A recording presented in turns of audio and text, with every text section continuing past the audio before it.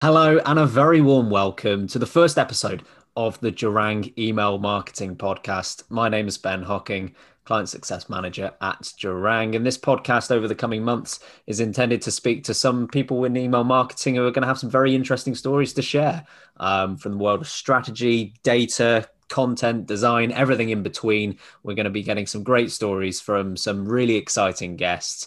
And I'm delighted to say we've got two very good guests for our first episode. So, firstly, joining me, my partner in crime, I guess is the best description. Also, client success manager at Jarrang is Hannah Vaughan. Hannah, thank you for joining me. Yeah, I like that description. That's good. Crime is the thing we're best at, really. Yeah, exactly. Yeah. And very delighted to say we've also got Nick Crawford, who is the owner of Twist Consultancy, who deal with the implementation of strategy for businesses and also the head of strategy at Jarrang. So, Nick, thank you very much for joining us. That's a pleasure. That's a great big intro. That's almost frightening in terms of reaching that ambition this early on. But thank you.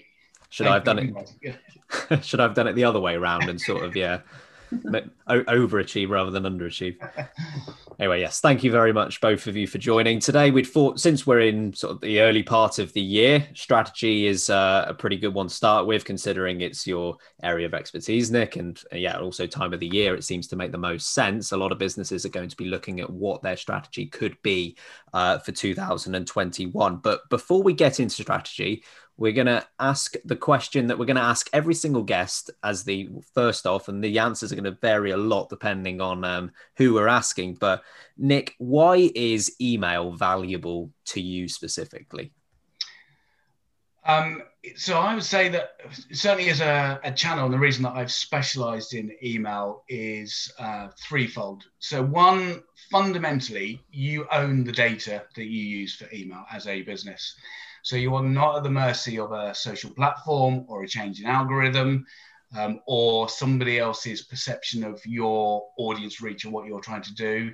You directly own and manage that data. So as we've seen in the times of the pandemic, when there's been so much change, one of the few constants is the ability to reach your own customers directly through email. So for me, that kind of makes it stand out from most of the other channels that are available.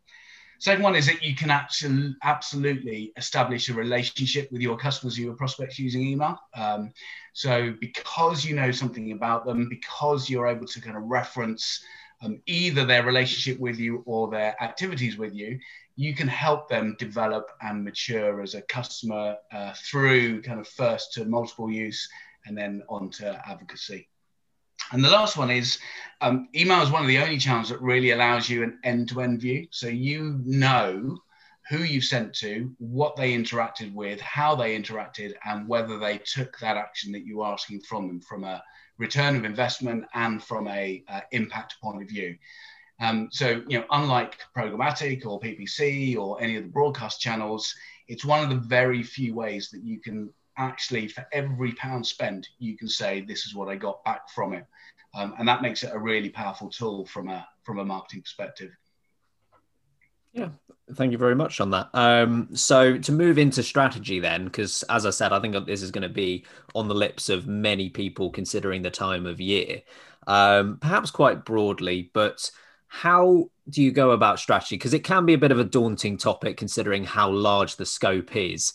For businesses out there, for people who are interested in this, Nick, how would you go about it at the beginning of a year to make sure you've got a plan that you can see through for the next 12 months? Yeah, it's, it is a topic that everyone should kind of consider. I think one of the dangers and one of the things that I've seen with many businesses is that that because everyone is kind of working flat out, they're just trying to kind of keep ahead of their day job, that actually everyone moves really quickly into delivery. So if there's a need for the business or a reaction, is let's get something out there. And so actually the strategy, the bit that should be the foundation for all that activity, is kind of missed. And that's where you can suddenly find yourself out of kilter or actually having to do a load of work and then retro work that because you've changed your mind or changed the plan. So the strategy is your foundation. So it is very much the what you want to achieve before you get into the how. And the kind of way that I sum that up, there's a great, just to kind of change tactic very completely. There's one of my favorite stories is Alice in Wonderland. And there is a great scene in that where Alice first meets the Cheshire Cat in the tree. And to paraphrase it slightly, she says, Cheshire Cat, do you know what way I need to go? And the Cheshire Cat responds and says, well, that depends on where you want to get to. And she says, well, I don't really know. And he says, well, it doesn't matter which way you go then.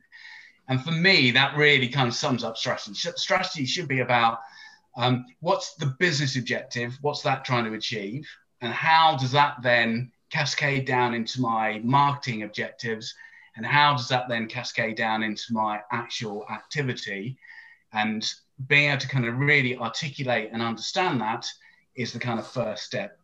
And then in terms of kind of being able to how do I strategize, how do I actually do that, then it is about that clear articulation of those objectives of what success looks like for the business, to then be able to say, okay, so if I'm after acquisition or I'm after retention, if I need to increase my profitability, if I need to increase sales or decrease loss or whatever those business success metrics are, how is my marketing going to support that? And therefore, how is my campaigns going to support that?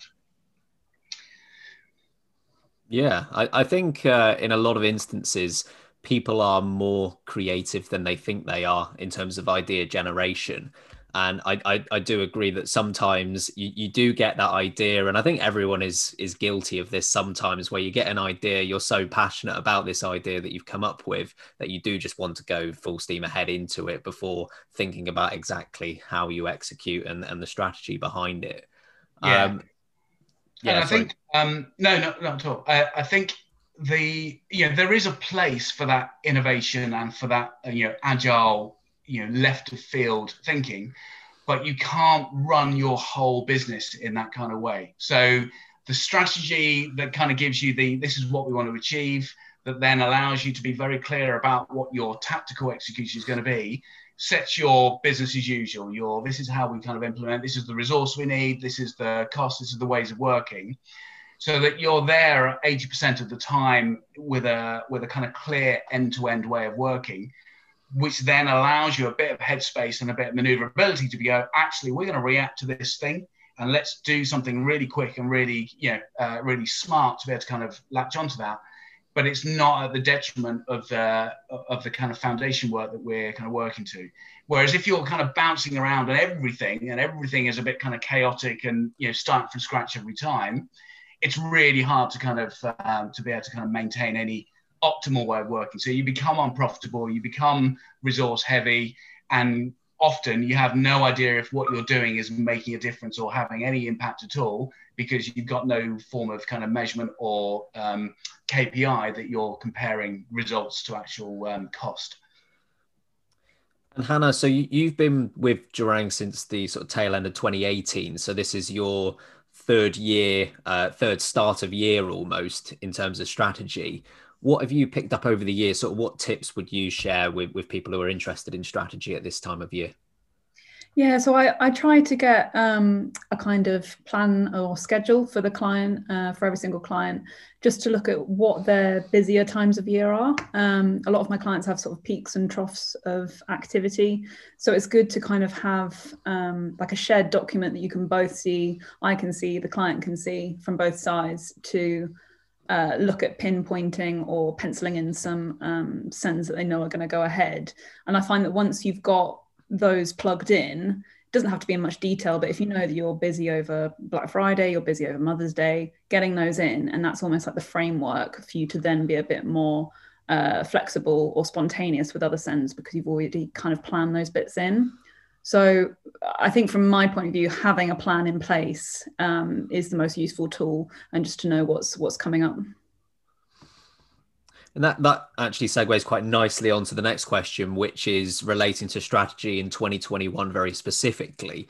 As we know, sort of strategy in most years, you'll be able to predict what's going to happen throughout the year. Yes, you might be wrong on a few things, but you're generally not going to be too far wrong. 2021, different story. I'm certainly not predicting what the world's going to look like in 2 weeks, let alone the rest of this year. So Nick, should strategy become more adaptable? Should people be doing anything different because it's 2021? I would suggest conversely, it's even more reason to be strategic, because so part of that strategy, if we're going to break it down to some key phases, so you've got some kind of discovery, some kind of landscape of a situation analysis of going, where are we, what are we doing so far, where do we want to get to? Then you move into some kind of discovery of, right, what are the options, what could we do? And then you move into your solution, and that then kind of fixes your path for a 3 or a 6 month or a 12-month period that actually then feeds your tactical. And as part of that, one of the analytics ways of approaching strategy is to use a pestle framework. So that's where you're looking at the political, economical, social, technological, legal, and environmental influences that might impact your business and your marketing. So you can use it in different ways. You can use it big or you can use it small. And I would suggest that a lot of businesses probably don't do that, and therefore actually aren't already considering those influences that are going to occur and impact on their business and therefore on their marketing. So by actually being more strategic, it should help protect a business and mitigate risk, and also find those opportunities. So as much as there is a lot of trouble that comes from change, there is also a lot of opportunity that comes from that. And we've seen, as much for every business that's kind of really struggled during the pandemic, there have been businesses that have really been able to kind of flourish and take advantage of it. So it's being strategic to find those opportunities, to know where to focus your activity, rather than just almost pinballing between things to actually kind of try and make it work. What are your thoughts on that, Hannah? Do you think a more difficult world to predict makes strategy all that more important? Yeah, I think so. I think the best kind of advice is to just have as much as you can in place, and then leave the kind of little bits to the sort of final bit to change. So if you've got a campaign that's going to send, but you're not quite sure about what the wordings might be or what the restrictions might be that we had recently with the latest lockdown, just get as much as you can in place, and then just leave those little bits that you can be more reactive with. But I think also just be kind to yourself as well. It's tough and it's hard to kind of keep chopping and changing, and everyone's kind of doing their best. And I think if you can remain reactionary, then that's good. And I think it's certainly with just an email filter on, again, lots of businesses have remembered and remind themselves just how important that channel is to their customers and to their prospects. Yeah. And therefore, as that part of that, the strategy of what is our marketing plan for this year, actually, where does email sit within each of the channels that you have available to you? And this sense of, okay, we may have to shift, it's not just about presenting a product or a solution and hoping somebody gets that. Actually, we need to inform. We need to kind of, to a certain extent, entertain, and remember that there are, this is not data, this is individuals at the end of every send that we make, and actually work really hard to ensure that we are humanizing the marketing that we're doing. This beautiful blend of art and science that is marketing, I think is, should actually be front of mind in terms of that strategy of ways of working. Yeah, and I think in terms of content that will obviously be dictated by the strategy in previous years, it might have been a case where you know exactly what you're going to do for the next 12 months and very little will change. One thing I would say is that it is okay to put something in place and then to adapt as the year goes on. That the content that is, as long as it is still feeding into that overriding strategy, I don't see a problem in that whatsoever. It is difficult to predict exactly what's going to happen, but as long as that strategy is in place, those who have got it in place are going to be far better off than those who don't. Speaking specifically about sort of goals, I want to get your views on this, Nick, because you can set very clear goals in terms of numbers, in terms of you want to increase this by X amount, this by X percentage. Do you think that goals need to be that specific? Do you think that they need to go into the numbers, or do you think they should be perhaps slightly more generic? So I think So I think numbers in terms of campaign activity should be specific, or at least be very deliberate as to why they're not specific. So if you are, and again, it will depend on your type of business. So if, for example, you're a recruitment business and actually all of your emails are about getting someone to pick up the phone and talk to you, then it becomes much harder to measure. But if you're an e-commerce business, then clearly there should be a very clear correlation between the volume that I've delivered to the amount of open click conversion and what's the revenue that's driving that, and how do I then optimize that.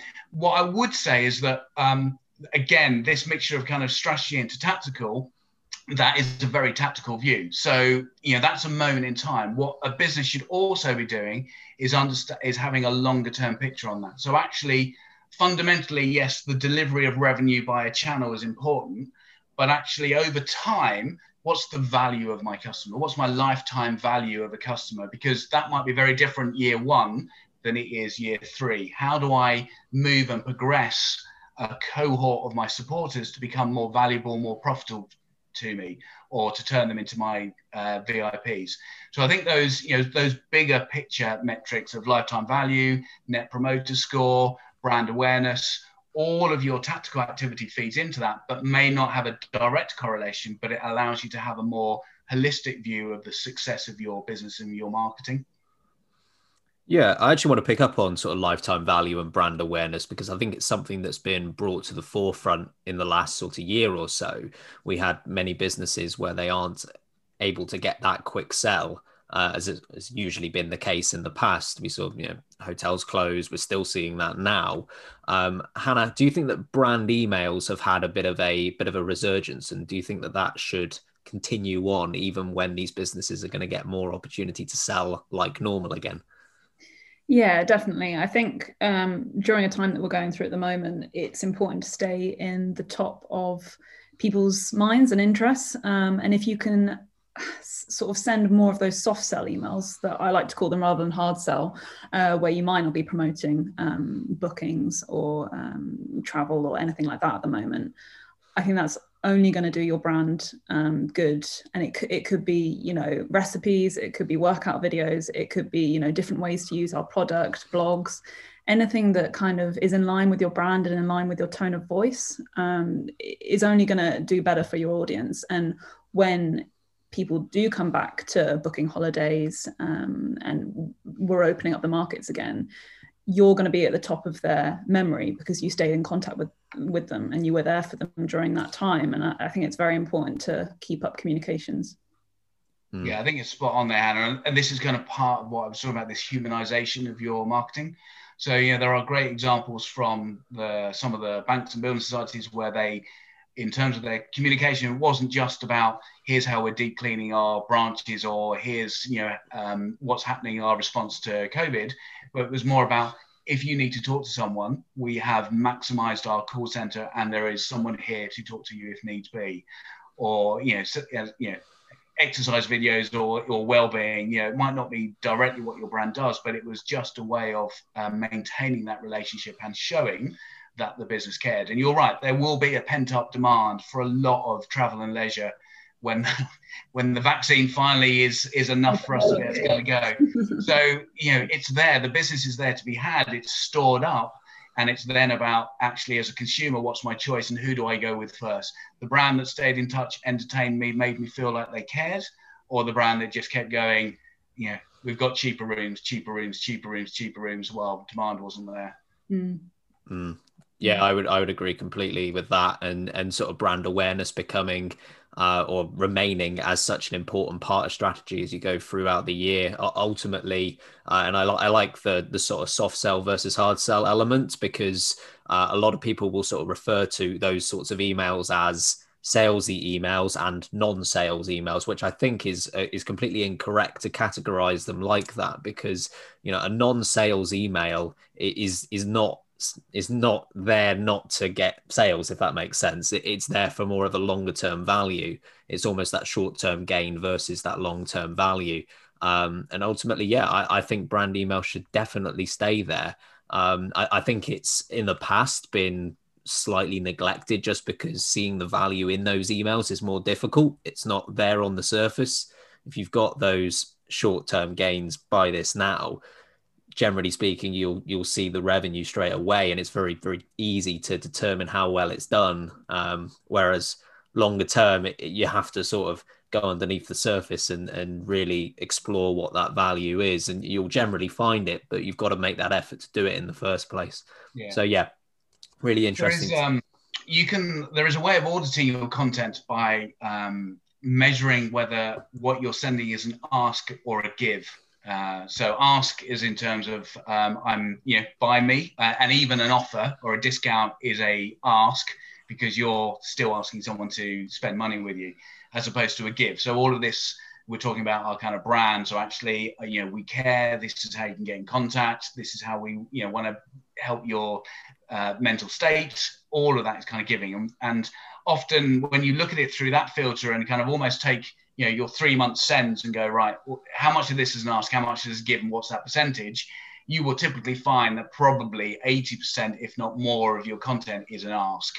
And therefore, actually, the owners, you're just taking and taking. So if you can then deliberately start to shift that and use your brand awareness or your net promoter score or those the bigger business measures that we were talking about to be able to justify the effort and resource, then actually, in theory, it allows you to become more profitable because brand advocacy is a way of staying more and more profitable than always having to find the new customer because you're churning through and because your overall experience is not as good as it could be.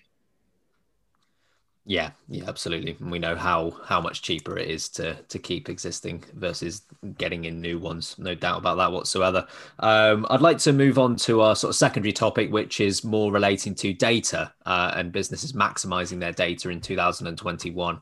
I mean, my view on data is that it is the absolute start and end point of all email marketing. If you don't have the data, you're not going to be able to send to anyone. If you do have a lot of data and you have profile fields and you're not using them, it's a massive missed opportunity.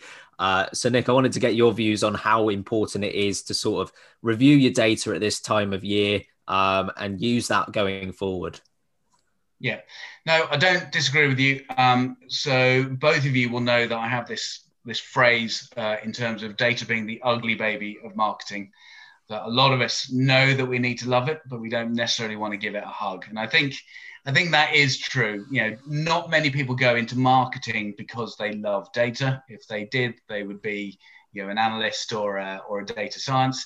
And so it's something that we kind of need to come to terms with. But yes, absolutely, data is the foundation of everything. The only caveat or consideration for that I would give you is that you may have a number of people that you have very limited data on, certainly if you've just collected your email address. So there are some other considerations on those early stages in terms of you may not always be able to be as relevant as you want to be, but you can certainly stop yourself from being irrelevant by looking at that customer experience and where that customer is likely to be in their relationship with you. So again, that's the art and science coming together. Can I entertain and inform as well as be more tactical in my content? But then your data strategy should be about how can I enhance the data that I have so that it grows and that I can then begin to use it far more tactically and targeted in what I've got. So yes, understanding your data is absolutely one of the ways to do that is potentially to start to look at whether your business and you have a data dictionary. So this is a way of being able to go, what data is available to me? What is held within my marketing system or my CRM system, or actually in the multiple systems I might be using in my business? And is there a way that I can start to join that? And do I understand it? Do I understand the context? Do I understand what I've got available to me so that I know what I can use for today? And actually then I can start to plan what I might want to do in the future, coming back to our strategy. And then actually, how do I start to put together a data enhancement, a data growth program to start to develop that as well? Yeah, I think just add to that, it's interesting that even though data is just kind of binary and numbers, you don't think it's the most creative or exciting thing. It allows you to be creative and it allows you to be more exciting with your emails and make them more bespoke. So it's kind of it's one of those things that you need to have, I guess. And one of the things that we really started to push in Q4 of last year and are continuing to do so throughout this year, hyper personalization is something that we've introduced. There might well be a podcast on it in the next couple of months, so stick around for that one. But that ultimately is a combination of excellent design and having the data in place. It's almost bringing that data to life, and you look at it and you in a lot of cases, it's really lovely content. And you can forget that actually it's the data where that all starts and finishes. Looking at sort of profile fields and maximizing your data, Nick, I'm sure there are going to be a lot of businesses in a position where they have a subscriber base where they've got a large number there, but they don't necessarily have a lot of profile field data and want to obtain it. What are the methods by which you can do that without being disruptive? Yeah, so fundamentally, as two easy examples for how to kind of develop your data. And email was a great way of being able to kind of do this because, again, you've got that direct relationship. You know exactly who you've sent to and who's responding. So to put those two things together makes it much, much simpler than a lot of the other channels. So fundamentally, the simplest and quickest way of doing it is to ask your customers to kind of provide data for you. Now, the trick here is to make sure that when you're asking, there is some understanding of that there is a value to it. If I give something, what do I get back? So we come back to our ask and kind of give, push and pull. And then how effortless can you make that process? So it might be that actually you start really simple. So if we take a hotel brand, so if they've got hotels both on the coast and rural, then actually you could very simply put together an email that's got two images, one coastal, one rural, and says, what's your dream destination or what's your mood for today? And you collect that click, and then that allows you to then start to then use those responses to become more tailored in what you're doing in the future. One of the other ways of doing it is to actually use your preference center and enhance your preference center. So preference centers are not just about how do you want to be contacted, what's your channel, but actually can be about collecting date of birth, for example. And again, we put this in fact that when you're collecting information, often starting simple and then expanding and trickle feeding that data is a much more effective approach than asking someone to complete a lot of information right up front when they haven't yet really established a relationship with you, haven't really established where the value is. So just using name and email address to get somebody to allow you to send to them is a good starting point. And then you can start to, through your welcome journey and your onward journeys, start to develop that. So, we'd love to send you a surprise and a treat on your birthday. There's the give. Okay, I'm probably going to give you my birthday because I would like some of that. What's your favorite locations or what's your reasons for travel? If we kind of just keep with the hotel model for the moment, in what month do you tend to kind of book your holiday? So the information that somebody can obviously see that actually if that's provided, the expectation is that then the next set of communications that you get are far more relevant, far more tailored, far more helpful, and therefore it becomes mutually beneficial. And you start to enhance the data that you hold on your individuals. Yeah, and I think ultimately, if you look at studies and surveys of why do people unsubscribe from emails generally, and there's plenty out there, you look at the common theme and it will always be a top 2 or 3 answer is that the emails aren't relevant enough to me. Ultimately, obtaining that profile data gives the opportunity to be more relevant, which is what people want. And actually they're linked. So I sit on the Data and Marketing Association, the DMA's email council, and they issue every year both a consumer tracker and a marketeer's tracker for email. And within that consumer's tracker, the top reasons for unsubscribe are its volume and lack of control over content, and it's irrelevant. And I think all of those are probably combined. Actually, they all overlink. So I've been in a number of focus groups in my time where an individual will say, actually, I'll get fed up. I sign up and I get bombarded by email and I hate it. But as you continue that conversation, and again, if we just stick with kind of travel and leisure for a moment, when you start talking about, well, why do you travel? And you go, well, it's either because I love food, or actually I love entertainment and I love this kind of music, and I'll go to a gig that's being hosted for, and I'll stay in a room. And then they sort of say, and I want to hear everything. I don't want to, if it's my type of music, tell me everything you can about where I can see it and what's going to happen. And so actually, because it's relevant, the volume piece doesn't even come into it. And that's your balancing act. The more useful. It's a little bit like people go, I hate cold calling. And most people do. But actually, if your Sky subscription is about to expire and BT phone you and I've got, say you've got a half price deal for new subscribers, actually that becomes convenient and coincidental. It doesn't become jarring. And that's what the relevancy does for you, or the relevance, to use, ignoring the grammar for a second. And looking at sort of segmented sends versus send to all sends, Hannah, you'd have had plenty of experience of both. How much value do you see in those campaigns that are able to be segmented? Yeah, so much value, just because you're speaking to those people on a kind of one-to-one basis of what it is that they're interested in. Like Nick said, you could do all sorts of things, whether they're a prospect or a customer, you're going to speak to a potential customer a lot differently to a loyal customer. And that can just be down to tone of voice.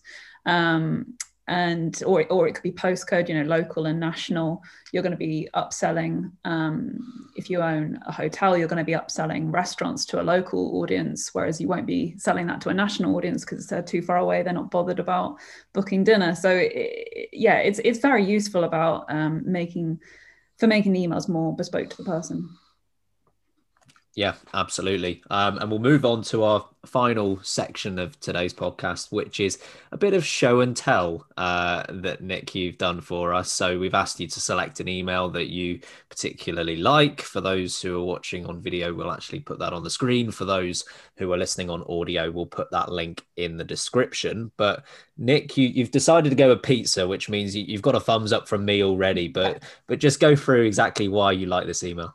Yeah, so it's from a company called, well, I pronounce it Uni. I don't know if there's a proper way. I probably should have checked that before today. But it's OONI. And there's a couple of things that I kind of like, specifically about the kind of email itself, but actually what happens before that. And if we kind of take into account that the majority of people, when asked why they open an email, it's about actually their relationship with the brand and what they've seen before, not about the subject line and what it might contain at that moment in time. It's sort of important that actually to understand that the relationship you've got with your prospects and your customers is the biggest driver to whether they're going to open your email or not. And Uni, effectively as a business, offer really lovely, well-designed, well-made wood, coal and gas-fired pizza ovens for use in tabletop and gardens. But actually all of their content and the way they approach this is not about the oven itself, but it's about the joy and the love of making pizza and bringing family and friends together, the culture of. So the email that I've chosen is actually the first one in their welcome series. So if you sign up, this is the kind of first one that you get. And yes, there is kind of product in there. And yes, they've got some fantastic photography. So it entertains before you've even started, just in the look and feel. But actually, the email is as much about joining their kind of pizza experts and learning more about pizza. It's about how easy it is to create your own kind of pizza, the difference in flavor and excitement and taste that you'll get from your own home-fired pizza than if you're kind of buying it from the shop. And that's its lead. And it's almost and if you want to buy one, that's okay. But that's not that's not where their focus is. So I just really like the tone, the approach, the look and feel of it, the fact that it is about a lifestyle and things that are kind of exciting and entertain me. It's giving me access to a load of content from videos and social in terms of this kind of love of pizza, and almost a secondary thought that says, and if you happen to want to buy one, that's absolutely fine. And strangely, for Christmas, I got a pizza oven, and I can tell you now, it is the best pizza outside of Italy that I've ever had. So, yeah, That's a big call. That's a big call saying that. We're going to have to try some now. You're going to have to send it in the post or something. That's a big shout. Yeah, it is a glowing review. Well, the travel bag. So when times are different, when we next have the opportunity to meet up, I'll see if I can fit the pizza oven in the car, and we'll add that to the list of ways to share. I'll wait for that already. Yeah, I find it very interesting that you've picked up on sort of the experience and how much they focus on that. This is something I harp on about all the time, is that there are too many businesses that focus on the means by which you achieve the experience that they're selling. I forget the quote itself. I'm sure somebody will be able to correct me on this, but Apple, for example, if you were to ask Apple, what do they sell? They don't say that they sell phones. They don't say that they sell devices. They say that they sell dreams or something along those lines, which is the whole point of it. That's what you're selling. It's just, the product is the means by which you achieve it. So I think it's great that a business like that is focusing on that overall experience and lifestyle. And the pizza oven itself, whilst obviously a brilliant product, is just the means by which that gets achieved. Yeah. And if I put my marketing hat back on, much as I'm still thinking about pizza, but actually, it's a considered purchase. They're not the cheapest way of kind of being able to kind of get your pizza oven, but, the quality stands.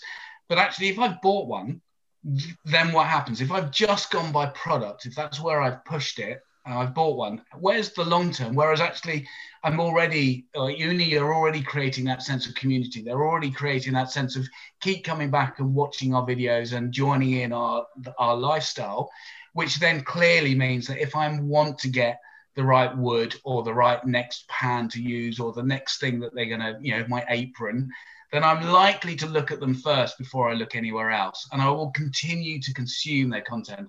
I will continue to share, the content with my friends, etc.